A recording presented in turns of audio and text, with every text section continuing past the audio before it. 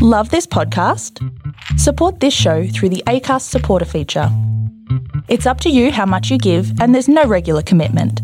Just hit the link in the show description to support now. Coming up in this edition of the TV Black Box, there's trouble in Ramsay Street as race relations go from bad to worse. Another misstep for Netflix with Aussies protesting the streaming giant. And we get the inside scoop on the Real Housewives of Melbourne when we chat to one of the stars. Welcome to the podcast where people in the TV industry get their news. TV Black Box is about to start. Burrow is a furniture company known for timeless design and thoughtful construction, and free shipping, and that extends to their outdoor collection. Their outdoor furniture is built to withstand the elements, featuring rust-proof stainless steel hardware, weather-ready teak, and quick-dry foam cushions. For Memorial Day, get 15% off your Burrow purchase at burrow.com/acast, and up to 25% off outdoor. That's up to 25% off outdoor furniture at burrow.com/acast.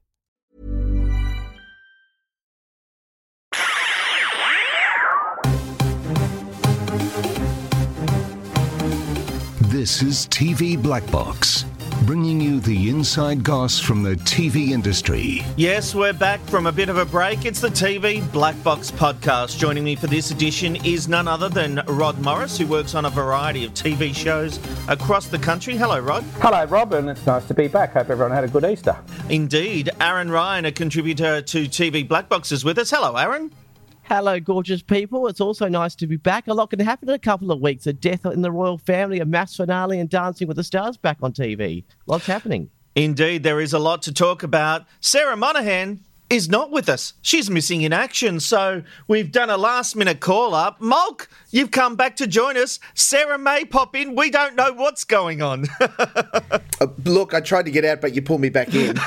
It's very possible that Sarah and I are the same person, and you're only just catching up that we can't be in the same place at the same time. That is so weird on a variety of levels, but anyway, it's all good. Don't forget, you can go to tvblackbox.com.au for your latest TV news, and do us a favour.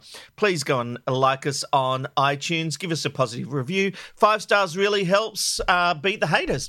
All right, let's get into this week's stories, because actress Sharina Clanton has appeared on ABC 7:30 in her first television interview since her posts and comments on Instagram alleging racism on set while filming a guest spot on Neighbours. She described it as a systemic and the worst environment she has worked in. In her original Instagram post, she included many instances, including the refusal for an Aboriginal elder to be included in the process, hearing the N-word openly used on set on 2 occasions, and being told to go somewhere else for making others feel uncomfortable when she confronted the actor about the use of that word. Other former actors on Neighbours, including Maine Wyatt, have been vocal in their support of Sharina, sharing their own stories of racism.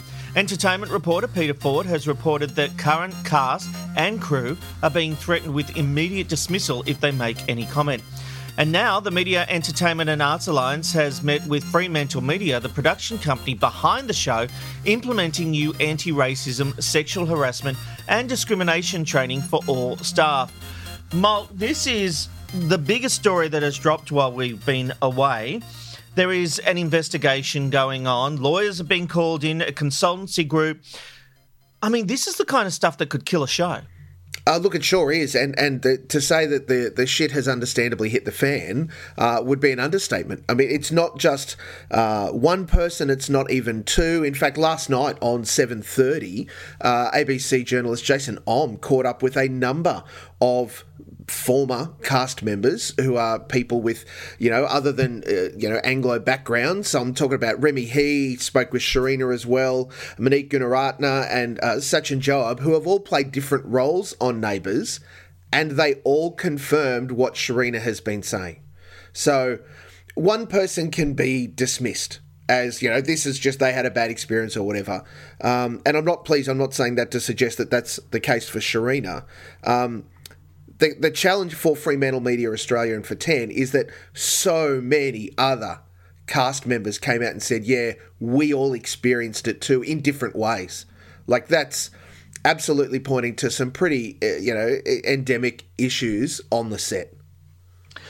Yeah, and look, I'm hearing rumours that this could end up affecting the on-air cast. So there could be big changes behind the scenes on air.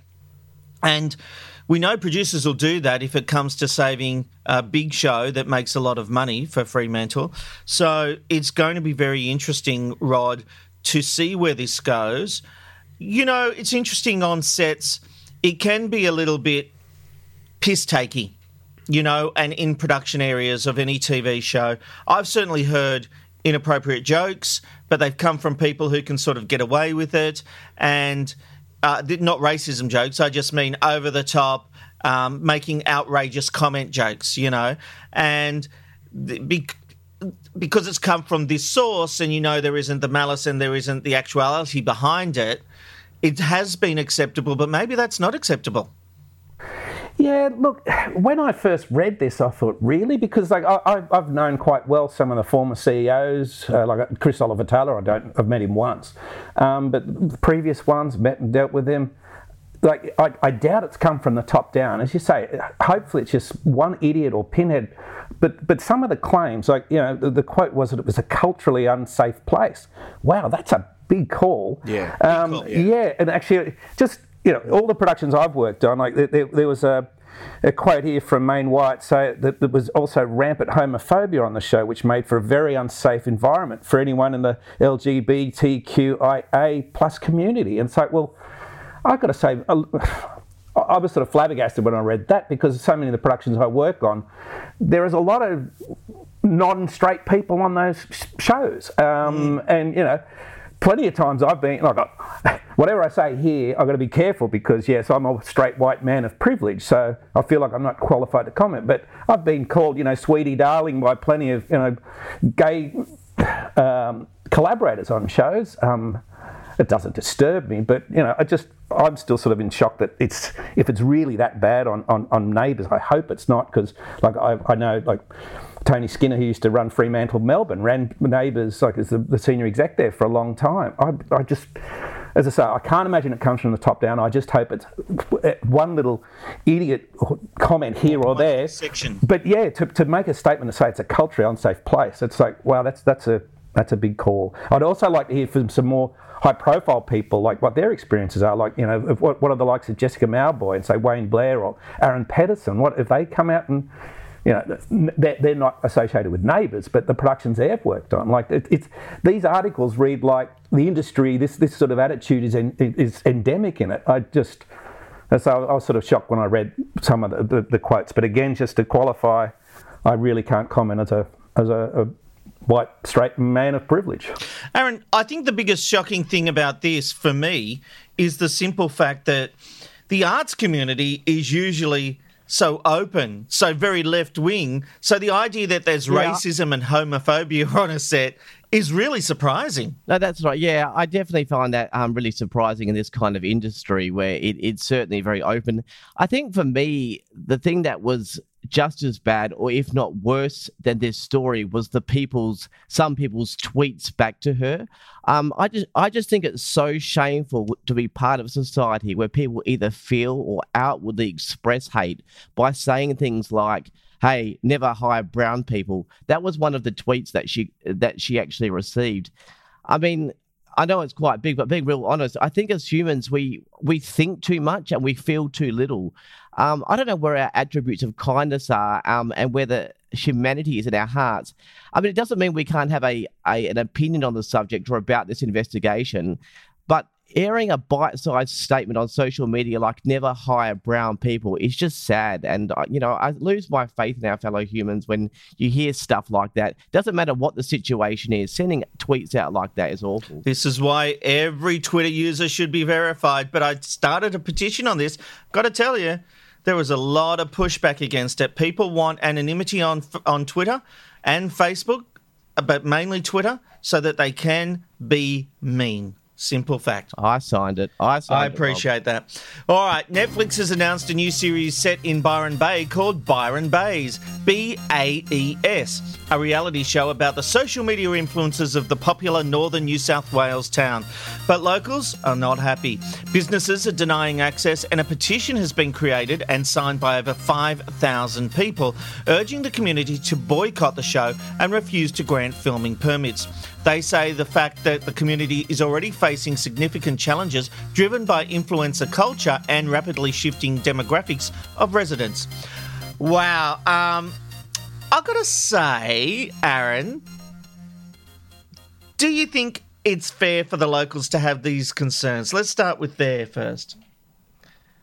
Well, I'm trying to figure out if the premise for this show is that far from what mainstream Australians and overseas tourists think of this town. I mean, I went to Byron Bay last year and I took a picture outside Chris Hemsworth's place, and I always associate it with being a city of beautiful beaches, celebrities, good-looking people, festivals, hippies, maybe a place to throw around a special chocolate brownie, music, a place of social influences. It didn't seem like the series was going that far away from the thought that, the thought I have, or what's, about what the show is it that Byron Bay is outright outraged because they don't want to further stereotype the image that people like me have of their town?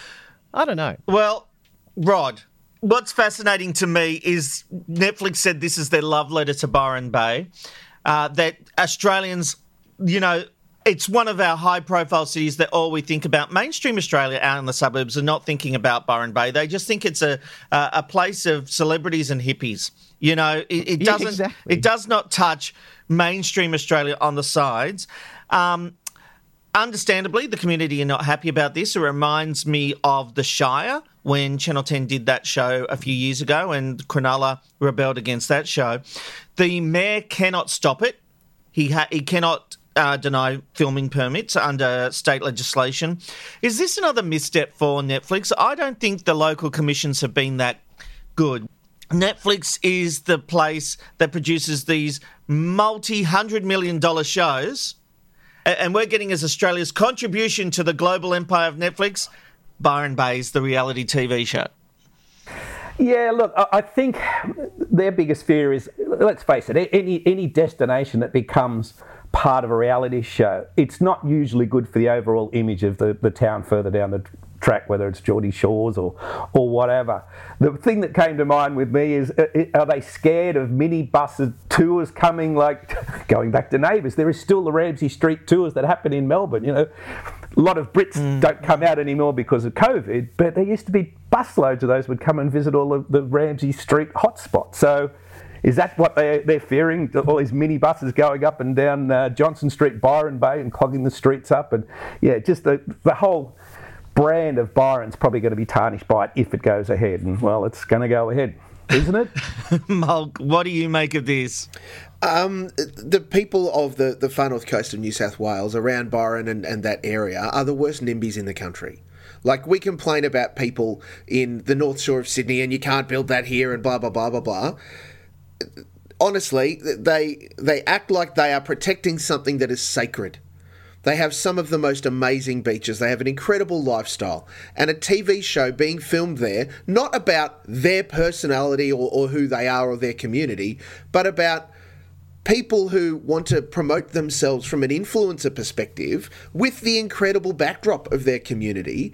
This is going to bring literally hundreds of thousands of dollars into their community during the filming, let alone any of the knock-on effects that turn it into a destination holiday spot, which it already is. It's honestly so short-sighted it's not funny. Now, I appreciate there would be inconvenience in filming, sure. But to think that people are upset because it's going to paint Byron in a negative light, they need to take a good hard look at themselves and think, if this is what they think it will do, how do they think Byron is perceived now?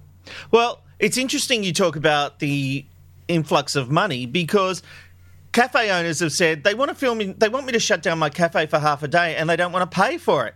They just want access to my venue. They're not even paying for the privilege of shooting here. But let me ask you this, Mulk. Forget all the controversy behind the scenes. Is this a good show for Netflix Australia to be commissioning? I would say to you at this point, there's nothing like it on Netflix. So to that end, it's a toe in the water from their perspective to see whether or not there is interest in this kind of thing. I think they would think there is. They've got similar shows, but nothing that you could say this is a carbon copy or this is a thing. I think that it is a smart commissioning because it allows Netflix to say on one hand, look at us, we're commissioning Australian content. Mm-hmm. It is a smart commissioning because we know what the rest of the world think of Australia. They're going to get it in those wonderful backdrops and cutaways and all of the things that Byron is absolutely known for. Sunny, sandy beaches and beautiful people doing beautiful things. That's a given. So I think to that end, it's all win for Netflix. As far as this PR issue that flies around it, I mean, it's not a huge thing. I would hate to be the person that is responsible for a global giant's Australian commissionings because it doesn't matter what you commission, you will always be criticised. That's certainly true. But I've got to say, look, maybe I'm the wrong demographic. This doesn't appeal to me. I'm a big Netflix user, however, and I watch a lot of content on Netflix. This has no appeal to me whatsoever. So I haven't seen it. I do have to wait until I judge it. But just when that postcard lobbed into my email, it didn't have appeal to me. So I'm interested to see how it goes for one. Sure. Look, I don't think the rest of Netflix's users in Australia really care whether Byron Bay locals are upset. So I don't think on a PR front it's an issue in the slightest. I think the biggest issue is whether the show looks like a good show for Netflix and is it brand damaging if Australia looks at this show that's getting a lot of publicity at the moment and goes, what a shit idea for a show. Who wants to see that crap? Oh, this is not being made for the Australian audience, mate. Byron Bays is not being made for us. But the head of content in Australia says it is. She said that it's not being made for international audiences, that anything she commissions is for Australia, and if it does well overseas, that's a bonus. I'd have to see the quote. There's no way that you would be marketing something like this to Australians because it's playing into our already preset prejudices around what we think Byron Bay as and influencers are and who they are and all of those sorts of things. No, that's what she said. All right, guess what? There's breaking news. Sarah Monahan has joined the line, and I do notice a wine in her hand. It is late afternoon in Florida. Sarah Monahan, welcome to TV Black Box. Thanks. Sorry, I had 6:30 in my calendar, not 6. And yes, there is wine, and there was fresh fish for dinner. Yes, I was contacting Sarah on every way known to man and getting no response, and I went, someone's out on the boat getting a tan. No, we actually just had a rain shower. Ah, okay. Well, there you go. Welcome. I mean, you call it what you want, Sarah, but keep that between yourself and your husband, honestly. I was going to talk about the big dirty cock on my chest, actually. That's not... It's a great visual gag, but no one knows what you're talking. I have a shirt on. The rooster is the official thing of Key West. So. Yes. Oh, jeez. I'll take an Instagram picture for everyone. Sarah's with us. All right, let's move on because the countdown to the Tokyo Olympics is on with under 100 days until the world's greatest athletes take to the stage. And Seven has announced their new commentary team, which includes some notable changes to their original lineup. These changes included Sonia Kruger and Ian Thorpe no longer confirmed as part of the team. Kruger was originally named afternoon's host, but instead will focus on the variety of Seven's entertainment shows she's currently hosting. Ian Thorpe was meant to play a major role in the network's coverage, but is now said to still be in negotiations. I've got to say, guys, I saw Seven's big presentation. It was a virtual event. I've got to say, they've had an extra year. It looks amazing. I did get to ask a question where I asked how many people are they sending to Tokyo. That question was skillfully avoided, but I've done some digging and I can tell you Seven will only be sending around 40 people to Tokyo. The rest will be based in a Melbourne studio, which is hundreds of people, editors, studios, presentation. All the commentators will be based in this Melbourne facility. It will be huge. But that's been the way it's been going for a few years now, hasn't it, Rod, where people are basically, they're doing their coverage locally because they just get all the international feeds in. Yeah, actually, the first time, talk about the magic of television, I thought I knew it all. Back in 2004, when the Athens Olympics happened, I was surprised because we were making Deal or No Deal down at Coventry Street, which is the old Channel 7 Melbourne studios. I said, oh, you guys have got to move out for about 6 weeks. Oh, why? And we had to move over to Docklands. Oh, well, the Olympics coverage is coming. And that blew my mind. You mean the main hosting set's not over in Athens? And that's the first time it came to mind. I thought, oh, shit, yeah, why would you bother sending all those people over there? So that's where my illusion of how the Olympics was produced was shattered back in 2004. So, yeah. I think that was the first year they did that, actually. Up until then, Sydney 2000, of course, was here. But prior to that, the Olympics they were always over there for the coverage. Mulk, what do you think about these changes? It certainly looks good from Seven's part, what they're doing with the coverage. Yeah, look, you're right, Rob. Given that extra 12 months, it should have been a super slick presentation by Kurt and the team from Seven, and it was. The challenge I think that they face, like every other broadcaster, is that there are still so many question marks. Even now at, what are we, under 90 days out from the Olympics starting, COVID is rampant in Japan. And they are seriously concerned about what that is going to mean. They've already scaled back, I think, twice now, the opening and closing ceremonies and what that's going to look like. There's nobody in the stands.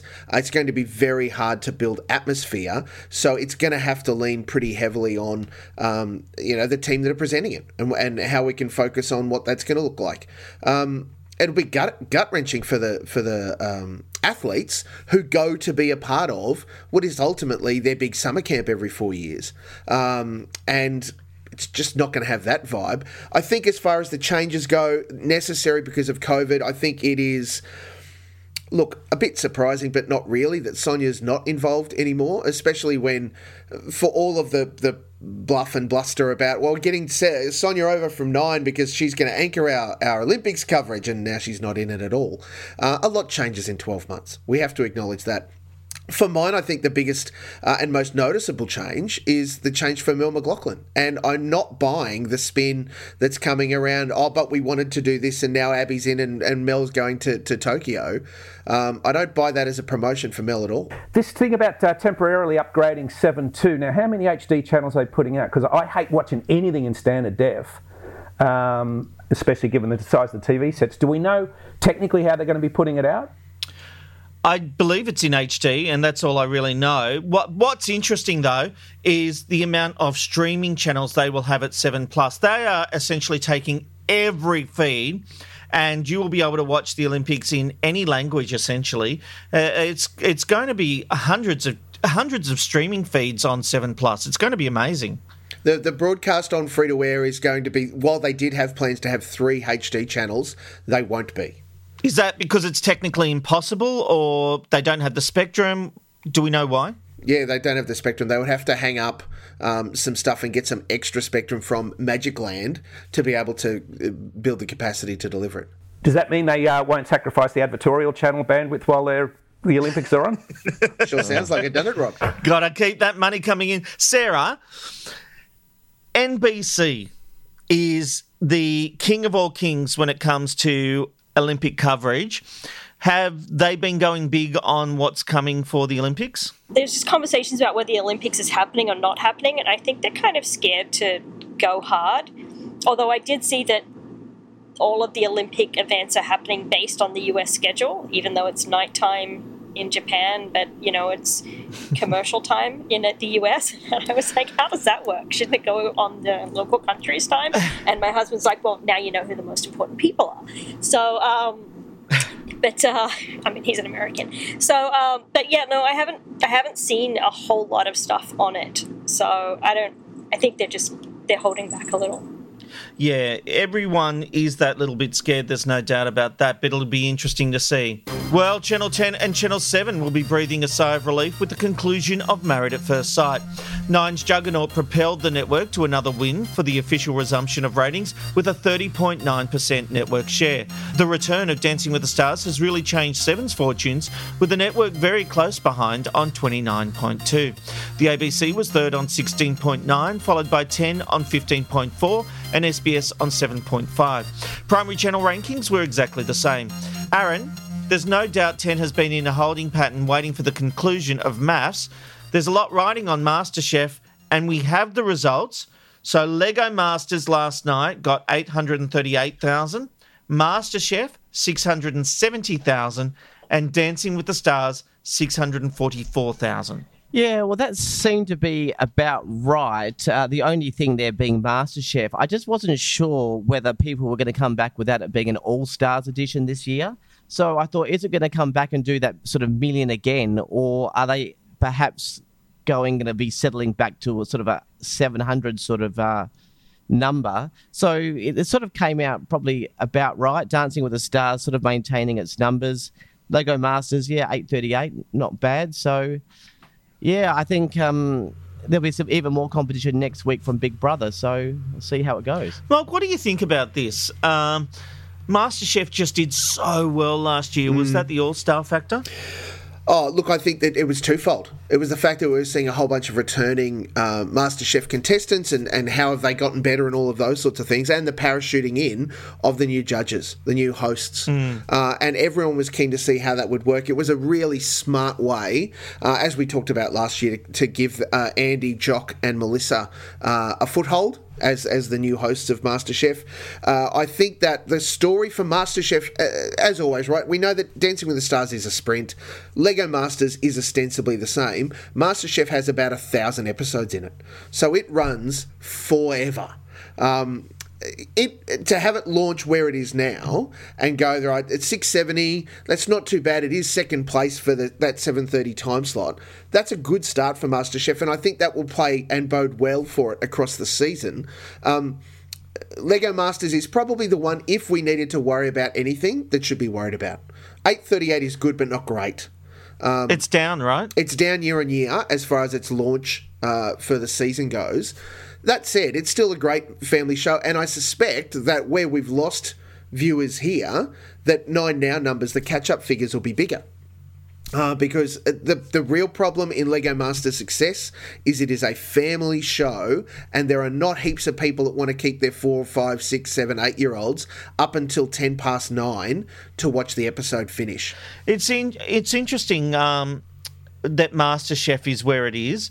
You know, the audience is split. I sort of thought more audience might come to free-to-air television last night with more offerings, but the audience numbers overall, as a cursory look, appear to be the same when you think Married at First Sight was getting 1.2, 1.3, and when we look at those numbers, they've just redistributed. They haven't increased with more options. It'll be interesting to see where Big Brother comes next week, because I've seen the first 3 episodes.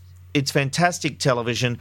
It's what they've done this year is they've learnt the lessons from last year. The casting is better, the drama is better, but there's real heart to it as well. We missed that connection last year with the contestants, with the housemates.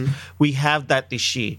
And there's 2 guys, Danny and Nick, I think their names are, who are chalk and cheese. One is a real estate agent and one is a sort of laid-back cricketer, and the real estate agent is all about the deal. I'm the king of the house, you know, like cha-cha-cha-cha-cha.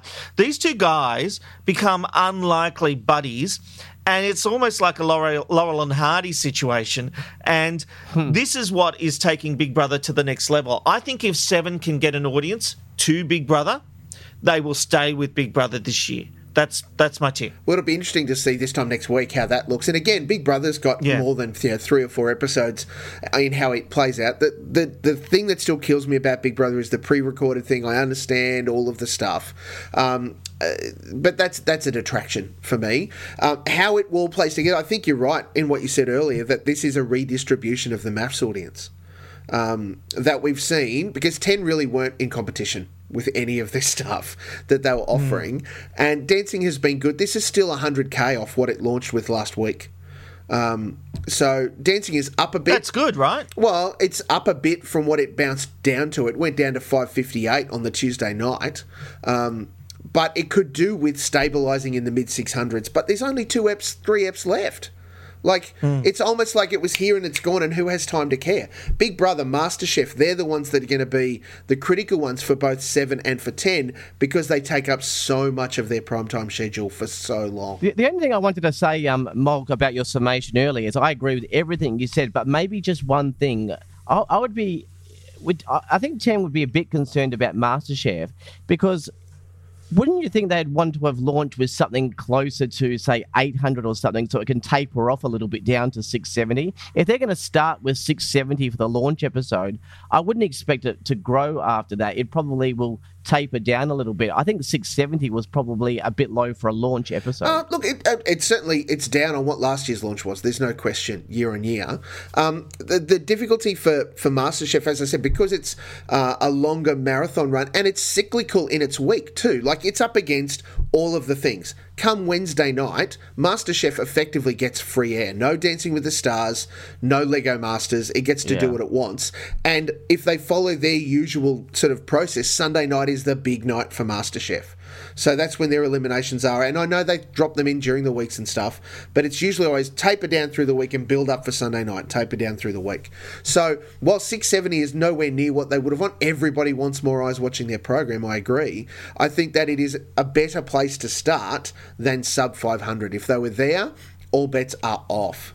Yep. Fair summation. Thanks, guys. Well, moving on, and Amazon's The Lord of the Rings series is set to become one of the largest television shows ever made, with the first season alone to cost around 602 million Australian dollars. That figure was released in documents as part of the New Zealand government's Official Information Act that also detailed the plan to potentially film 5 seasons in New Zealand, as well as possibly another spin-off series. Aaron, how the hell can a local Aussie drama series compete with that? I've got 2 words for that. You don't. I mean, more people watch Home and Away, though, than they do NCIS or The Good Doctor, and those US shows have what appears to be unlimited budgets. It's about the quality of the dramas, and to be honest, we haven't done so well lately. I mean, we had Footballers' Wives, Amazing Grace. They were okay, but we can do so much better. We have the talent. We've got the beautiful land here. We just need to up it in the writing department, I think, and we don't need to compete with that because Australian stories can be done on a minuscule budget. Aaron, how do we know that more people watch Home and Away than NCIS? OzTam ratings? Oh, in Australia? Sure. Yeah. I was just talking. So in Australia, we prefer local dramas. We will watch Home and Away, 500, 600,000 viewers compared to NCIS, even though they've got bigger budgets. So even though that show has a $345 million budget, we can get people. We don't need to compete. We can do an Australian show for a lot less, but we just have to up the writing. I'd argue with that, Aaron, because the simple fact is Home and Away is a staple. It's there every night. But every new drama that launches, and Mark, you're the expert when it comes to Aussie TV drama here, it all seems to get 200,000 or 300,000. Australians don't seem to be drawn to local Aussie drama anymore. Well, it's a challenge because we've had it pissed against the wall by the networks for so very long. COVID hasn't helped. Let's acknowledge that straight away as far as how that's played out. But it was happening in 2018, 2019. Yeah, I don't think this is a COVID issue. It hasn't helped. However, we are, Wednesday night next week, getting 2 new Aussie dramas. One is Season 5 of Dr. Doctor, and the other one is Reckoning, which has been sitting on 7's shelf for 12 months.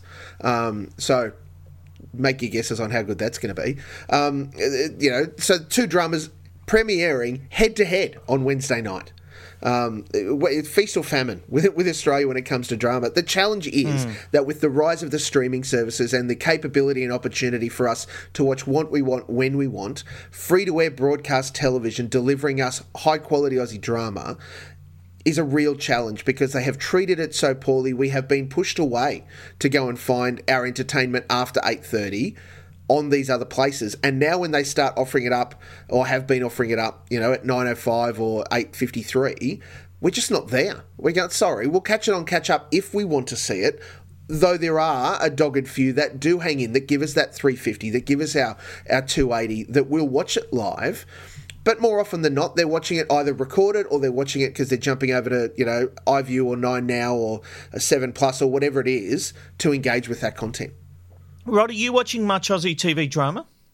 No, not watching any of it. Sorry. I'm sorry to say. And the days You're the problem, Rod. I'm sorry. No, Actually, can I just give you a little anecdote? Like, Australian dramas used to travel, and I'll never forget the first time I went to Italy. I went to do a job landed in Venice in the afternoon, went into the hotel room, turned on the TV, and you know what was on? This was back in like 1993, an overdubbed episode of E Street.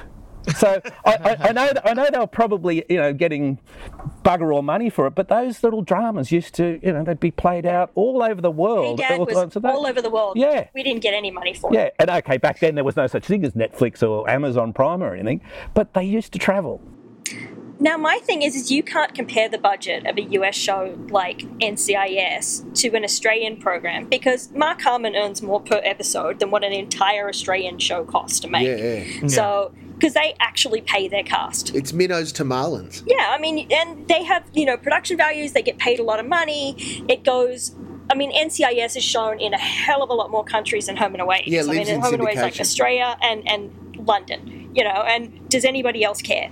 But whereas NCIS, the entire world sees that show. So I don't think you can. Maybe you could compare how much it costs a network in Australia to purchase that show to put on air versus what it costs to make another TV show, but you can't compare the actual cost of production because it's just not fair. Because like half the other child actors that I meet earned more per episode in per diem than I earned in an entire episode in actual pay. Wow. I mean, this is the challenge, right? We know that the way to make money in television is to have the big thing that's commissioned for an international market or sell your format. So we look at, people like Working Dog who are great at developing a new idea, building it up and then selling the format everywhere. Hamish and Andy are following the same kind of idea, and there have been a few ABC successes like that. The flip side, we look at things like Bluey, which is everywhere now. Like, it's in the US, it's in the UK, it is all over the place. It's travelling super well.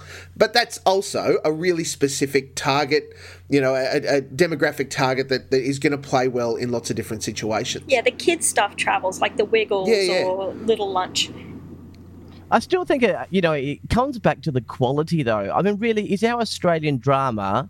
The best that we've got is Dr. Doctor coming back next week. I mean, it's just not really that of a great show. I mean, people will watch. I mean, I know this is not a drama, it's a comedy, but that show Fisk on ABC is continually getting over 530, 550,000 viewers, and they are coming back every single week. And I bet you they make that on a oily rag. It's actually just a really funny, comedy. I mean, I just think we can do better than Dr. Doctor, and that's why people aren't watching. We used to make the best dramas in the world, pound for pound, and we do still see it sometimes. Have a look at Wakefield on the ABC. That's phenomenal drama airing right now. SBS have had a great record in delivering short form, limited series dramas in the same kind of sense. Wentworth is very popular over here. Yeah, Wentworth has travelled well in the same regard. We have the capacity to do it. We just need the funds to do it. Indeed. All right, well, SAS Australia is coming back and Channel 7 has released cast details. And shock horror, Manu Fidel is one of them. He's the hardest working person on Channel 7 next to Sonia Kruger. Other names include Pete Murray, Jessica Perez, Dan Ewing, Isabel Cornish, Heath Shaw, Bonnie Anderson, Bryn Edelston, Kobe Aberton, Emma Hassar, Jet Kenny, Sam Burgess, Erin Holland, Kobe Aberton and Alicia Mollick. Aaron, got to say how thrilled I am not to hear the not Chef Manu on this show. There were lots of rumours that Pete Evans was going to be on this. I'm an advocate of free speech. I don't believe in cancel culture, but I do believe in keeping Pete Evans off our screens. I think it would have been a huge misstep for Channel 7 if they had done that. And I just desperately am hoping they just haven't kept his name out of it and surprised us with him. I will not watch if he is on it. I was going to enjoy watching him getting beaten up and stuff like that. I thought it would have been funny, but, ultimately you are right. I just remember, though, after the Celebrity Edition, obviously the first one that they had, they said there's all these actors and all these celebrities knocking on the door to be on the second series, like it's just a pick of the bunch. I mean, you look at that cast, though, I would have expected a few more bigger names, though. Well, you think Hugh Jackman was going to go on it? Well, I don't know, but they just said celebrities were knocking on their door and they had like the pick of the bunch. And I haven't even heard half of their name, well, not half, but maybe a quarter of the names that are in there. I actually disagree. I actually think that's a pretty good list. I think it's an excellent list. I am kind of sad that I didn't make it home because I could have been on there if it wasn't for COVID, because as of a couple weeks ago, they were still trying to get me down there for it, and it turned out I just couldn't make it. But I looked at that list and I'm like, this is actually an excellent cast. And I know people like Kobe Abbott from when I lived in Maroubra, so I'm super excited for these people. Actually, and just a footnote, I didn't go down the list far enough. We've got Mark Philippoussis, Jana Pittman, Kerry Pothurst, and John Steffensen. He's a former track and field athlete. I actually do think that's a good list. I mean, it's a good mix. You're not going to get, your sort of casual actors and lazy people that just go, I reckon I'll be on SAS Australia. You go into season 2 knowing full well what you're going to be put through. It is not holiday camp. Like, it is brutal. You're going to come out scarred, and your pretty face that you make all your money from is probably going to have some nice new additions to it, and I mean, someone last time nearly lost a leg. I mean, it's not going to be easy for them. It's going to be hard, but I mean, power to everyone who actually got on there to do it. Sarah, I am so sad that you're not on it. That is one of the greatest disappointments to me, because I think you would have been sad, brilliant. Though, because it was like I'm sad. The last season, though, you're supposed to have 3 months to train, and so we'd initially talked about it 6 months ago, and I didn't train because I'm not going to make it anyway. So they would have had me come out 2 weeks beforehand. So I legit would have been like Chappelle Corby, where on day one I'd be like, "Look, I'm out. Like, I can't do this 6 months. Like, peace out. Thanks for my money." But yeah, I mean, if I'd known months beforehand, I would have trained and had my COVID shot and all that shit, and done it. But I'm very excited for this cast. I think it's an excellent mix of both personalities, sports people, actual actors, and everyone's going to expect that the sports people do well. And I think people are always surprised when the sportsman is physically strong but maybe not mentally strong, whereas the tiny little actress. Sorry, the dog. The tiny little actress who, everyone thinks is just a weakling is the one who's got the mental fortitude to make it through. So you think Manu might just get up there? No. I mean, he might. I think he's going to miss the food. He's not going to live on tomato soup. Sarah, it is all about the mental capacity. But look, it is. Speaking of Sarah, now it's time for Hatches and Dispatches with the aforementioned child actress. Well, thank you very much. That was the shittiest intro ever. Let me redo that. Jeepers. The wheels have really fallen off this show, haven't they? They really have, since you've been gone, Mog. All right. And speaking of Sarah, now it's time for Hatches and Dispatches with the lady herself. Thanks, Rob. I'm actually not sad I didn't make it, because I wore a real military uniform for 3 years, so it's fine. Yes. I don't need to pretend for 3 weeks on TV. Anyway, Jack McClintock, the Corporate and Government Affairs Manager at the Seven Network, has resigned, a role he held even when Shoebridge Knowles Media Group were appointed to oversee the publicity team. TV Black Box understands all regulatory announcements will continue to be posted by Seven, while all corporate announcements will now be distributed by Shoebridge Knowles Media Group. The newest rugby league competition, the Guinness Pro 14 Rainbow Cup, will be available on Stan, live on demand, and ad-free as part of Stan Sport. This is in addition to their existing rights to Super Rugby Game, the Bledisloe Cup, and other rugby union tournaments. Furiosa, the prequel to Mad Max Fury Road, will be filmed in New South Wales, bringing in around $350 million into the state's economy. The movie will star Chris Hemsworth and Queen's Gambit Anya Taylor-Joy and begin shooting in June. Channel 10 have confirmed Season 3 of Peter Hellier's comedy series How to Stay Married will premiere on Tuesday, 4th of May, with Lisa McCune also returning and special guest star Casey Donovan. And a sequel to the 2019 Downton Abbey film has been officially announced, slated for a Christmas 2021 release in theatres. The entire cast will be returning, although the plot is still under wraps. And that is this week's Hatches and Dispatches. Thank you, Sarah. Coming up, we're going to get the latest inside goss from the Real Housewives of Melbourne as we speak to one of the show's stars, and we'll open up the TV binge box to find out what everyone's been watching. You're listening to TV Black Box.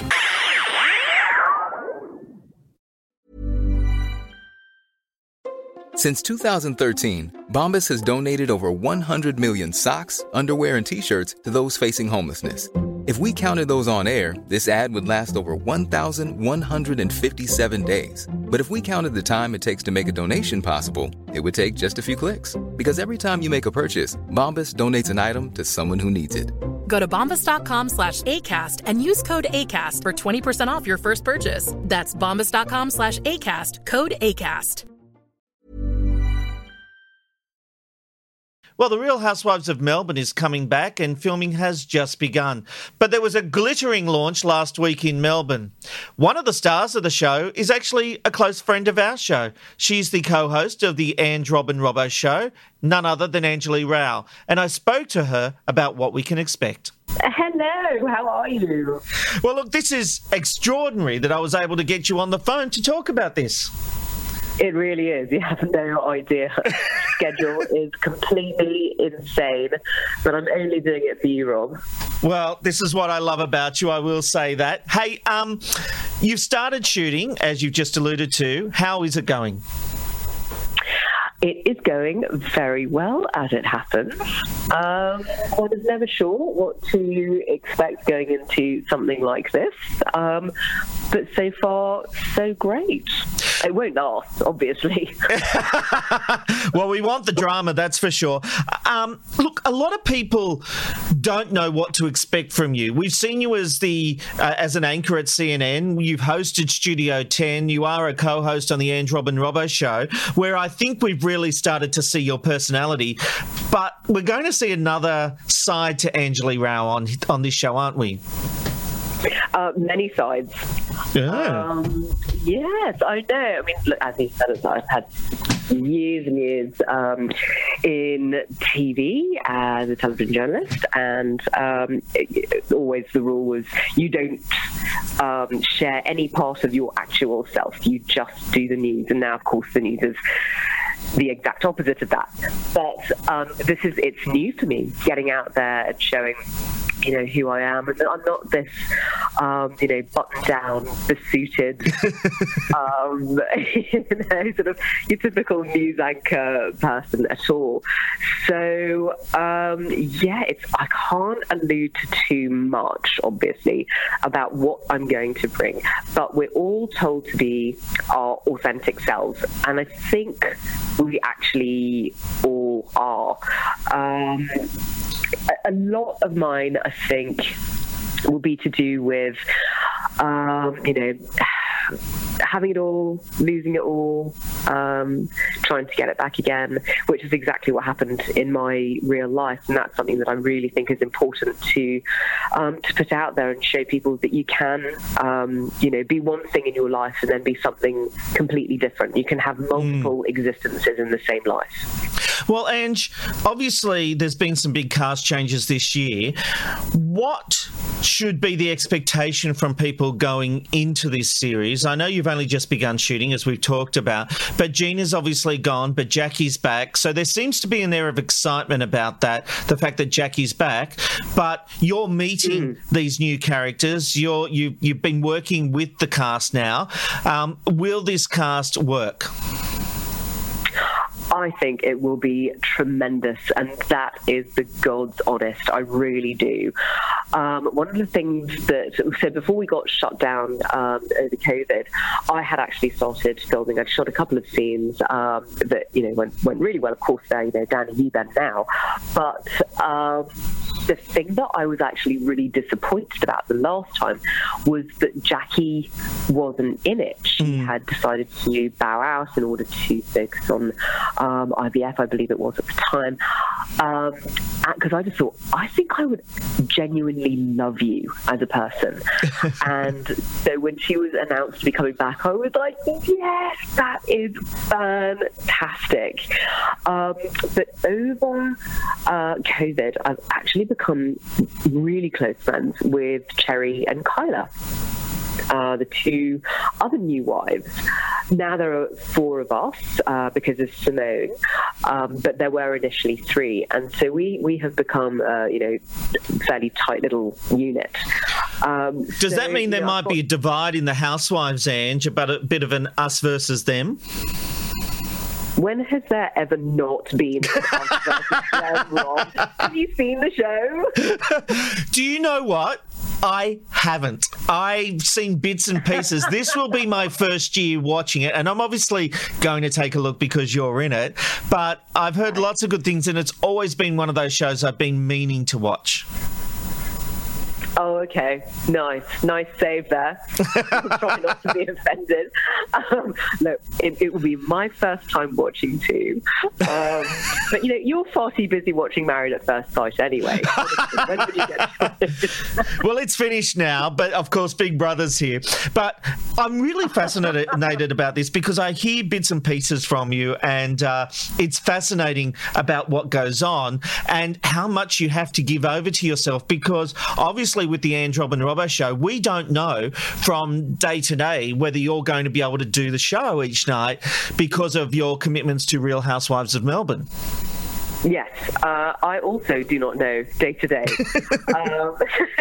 The schedule changes so quickly, as I guess you would imagine that it would have to, because say there's an event that happens and some shit goes down. Am I allowed to say shit? Yes. Anyway, it's said. And then, of course, you have to sort of have an emergency, confab the next day about it. But, of course, you don't know when those times are going to happen. So the turnaround is really, really quick. And it's all sort of action stations from the minute that filming starts. Well, I can't wait to hear all the juicy morsels as I continue to prod you on the Ange, Rob and Robbo show and upset Foxtel by getting little bits out of you. All of that is true, except that getting the bits out of me. Yeah. We'll see. It's live. Ange, I really do appreciate your time. I know you are so super busy. I am really looking forward to seeing you. I know you and I love you, and I can't wait for the rest of Australia to actually get to know you the way I do, and I think it's going to be fascinating to see that happen. Oh, Ron, thank you very much indeed. Yes, in for a penny, in for a pound, as they say. Pray for me. All right, Ange, we'll see you next week when the Ange, Rob and Robbo show returns, and of course, later in the year with the Real Housewives of Melbourne. Thanks very much. Anytime. It's certainly going to be a different season, Mog, without Gina in there. But I tell you what, knowing Angelie, I think people are not ready for what she's going to unleash on this show. I cannot wait to see every filmed minute of this program. Hotly anticipated by myself and some of my friends. The Unreal Housewives podcast with Nick and Mulk is yet to be determined if we're returning, but I'm dead keen to see it come back. I think that Gina has spent her force. There was lots of fans sort of feeling around after the last season that Gina trying to make it the Gina show meant that it was done. She was cooked. So definitely for her to make even a last minute decision, whether it was hers or she was nudged, is not an unreasonable one. And to have the new ladies coming in, the big win for mine is the return of Jackie Gillies. I think that she and particularly you get Jackie, you get Ben. That's just going to mean that there'll be all sorts of ongoing stories about their continuing desire to have a baby and what that looks like for them. And of course, just the interpersonal relationship bullshit that makes the Real Housewives franchise so incredible. It's going to be amazing. I've got to be honest, I've never watched it. And this year I will be watching it. Obviously, I'm invested, but I look forward to seeing it. There are two kinds of people in this world, Rob. People who watch The Real Housewives of Melbourne and people who are wrong. And And there's that arrogance we've come to miss. Wow. All right. It's now time to open the TV binge box. Don't forget, you've got the full podcast every week with Mulk, Dan, Brookie and Joe as it pops into your feed. Go to TV Binge Box or search TV Binge Box wherever you go. But we will do our own mini version as we look at what we've been watching this week. Rod, what's been on your television? Well, I'm sorry to say there's no Australian drama, but I've been enjoying The Serpent on Netflix, the Charles Sobrage story. If any of you have seen that, a true story of a serial killer. And the other thing I loved recently was that, how good was that special episode of The Crown? The one where Philip dies and they have the funeral and the boys kiss and make up. Wasn't a lot of dialogue in it though, but geez, the casting was good and hair and makeup, awesome, loved it. I was a bit bummed though that Joseph Prince of the New Creation Church and Joel Osteen Ministries had to get bumped for it though, because I love waking up to that shit on Sunday mornings. I tell you what, don't take Vera off the air or the ABC viewers will go cray-cray. Sarah, what's been on your viewing choices? I've actually been watching. I get up in the morning and I can get ABC News live on YouTube. So sometimes I get to see the drum or just regular news, which is fascinating to actually get, a less biased news. Regular news. Yeah, I mean, it's still a little biased, but it's better than the crap here. We watched, there's a series called Trafficked on Hulu, which is each episode they go to like a different country and focus on different things. Of course, in Below Deck Sailing Yacht, we finally finished season 1 and started season 2. But basically, I had that on while I was doing other shit. We watched Thunder Force on Netflix, which was... terribly bad, and I literally gagged every time she ate the raw chicken, and I had to look away. And I thought it was hilarious. It was a terrible fucking movie. Terrible. I can't believe that it got commissioned. NCIS, of course. We watched the Ted Bundy movie with Zac Efron, and of course some 90 Day Fiancé the other way. You have had a lot of viewing. Aaron, what's been on your list? Mine's MC is back, which is kind of the spin-off to Sons of Anarchy, so I'm enjoying that. I'm loving Dancing with the Stars. I like having the whole gang back together, even if Daryl's a bit dorky. Even when he says some lines and you sort of cringe and you go, oh. It's just, I think that's what makes it. I liked it. They've cut him down too much, though. Yeah. It's fun. It's fun to watch, and a new series in America with Katie Sagal, who people remember from Married with Children as the mum in Sons of Anarchy. It's called Rebel. The series is loosely based and produced by Erin Brockovich. So Sagal is playing an Erin Brockovich type character. It's not actually Erin Brockovich, trying to win sort of legal cases her own way. I mean, she's not technically a lawyer, but she does it the Erin Brockovich way. So 2 episodes of aired in America. It's called Rebel, and it's quite good. I've been watching The Falcon and the Winter Soldier, which is just really compelling television. Married at First Sight. I've never really been into it until this year, and this year the whole family ended up watching it. We were all into it. Lego Masters, I took a look at last night, and just good TV, and takes the piss out of itself. It's really fun, and you get amazing results. I want to see MasterChef. I just haven't done that yet. We've been watching Superstore on repeat now, so now that it's finished, my daughter and I are watching it on repeat. But the big one for me has been Big Brother. I've been watching previews of that. I've got 3 episodes. I'm demanding Channel 7 send me more so that I can consume more. This series, and I think I said something earlier, is just brilliant. Everyone's going to love Big Brother. I'm addicted to it. Addicted. Monk, what about you? Friends, settle back. I have a list. Oh, God. I've been jumping through a whole bunch of previews as well, so I've watched the 3 available episodes of You Can't Ask That, which returns for a new season next Wednesday night, and when it does so, the whole series will drop on ABC iView. It's phenomenal. The eps that I've seen, one on people who cheat, one on former footballers, and the third was on amputees. And I will warn you now, in the amputees episode, there is a gruesome story about how a gentleman loses his arm as recently as 2 years ago. So he's a fresh amputee.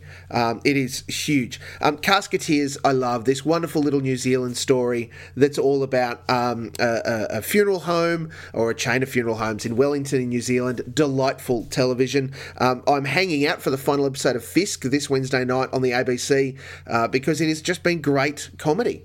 Marty Sheargold as the boss of Gruber and Associates has been an absolute joy to watch, and Kitty Flanagan can write, direct and star in anything as far as I'm concerned. She's fabulous. I did watch Made for Love, the new, I think it's HBO series on Stan, and it's not good.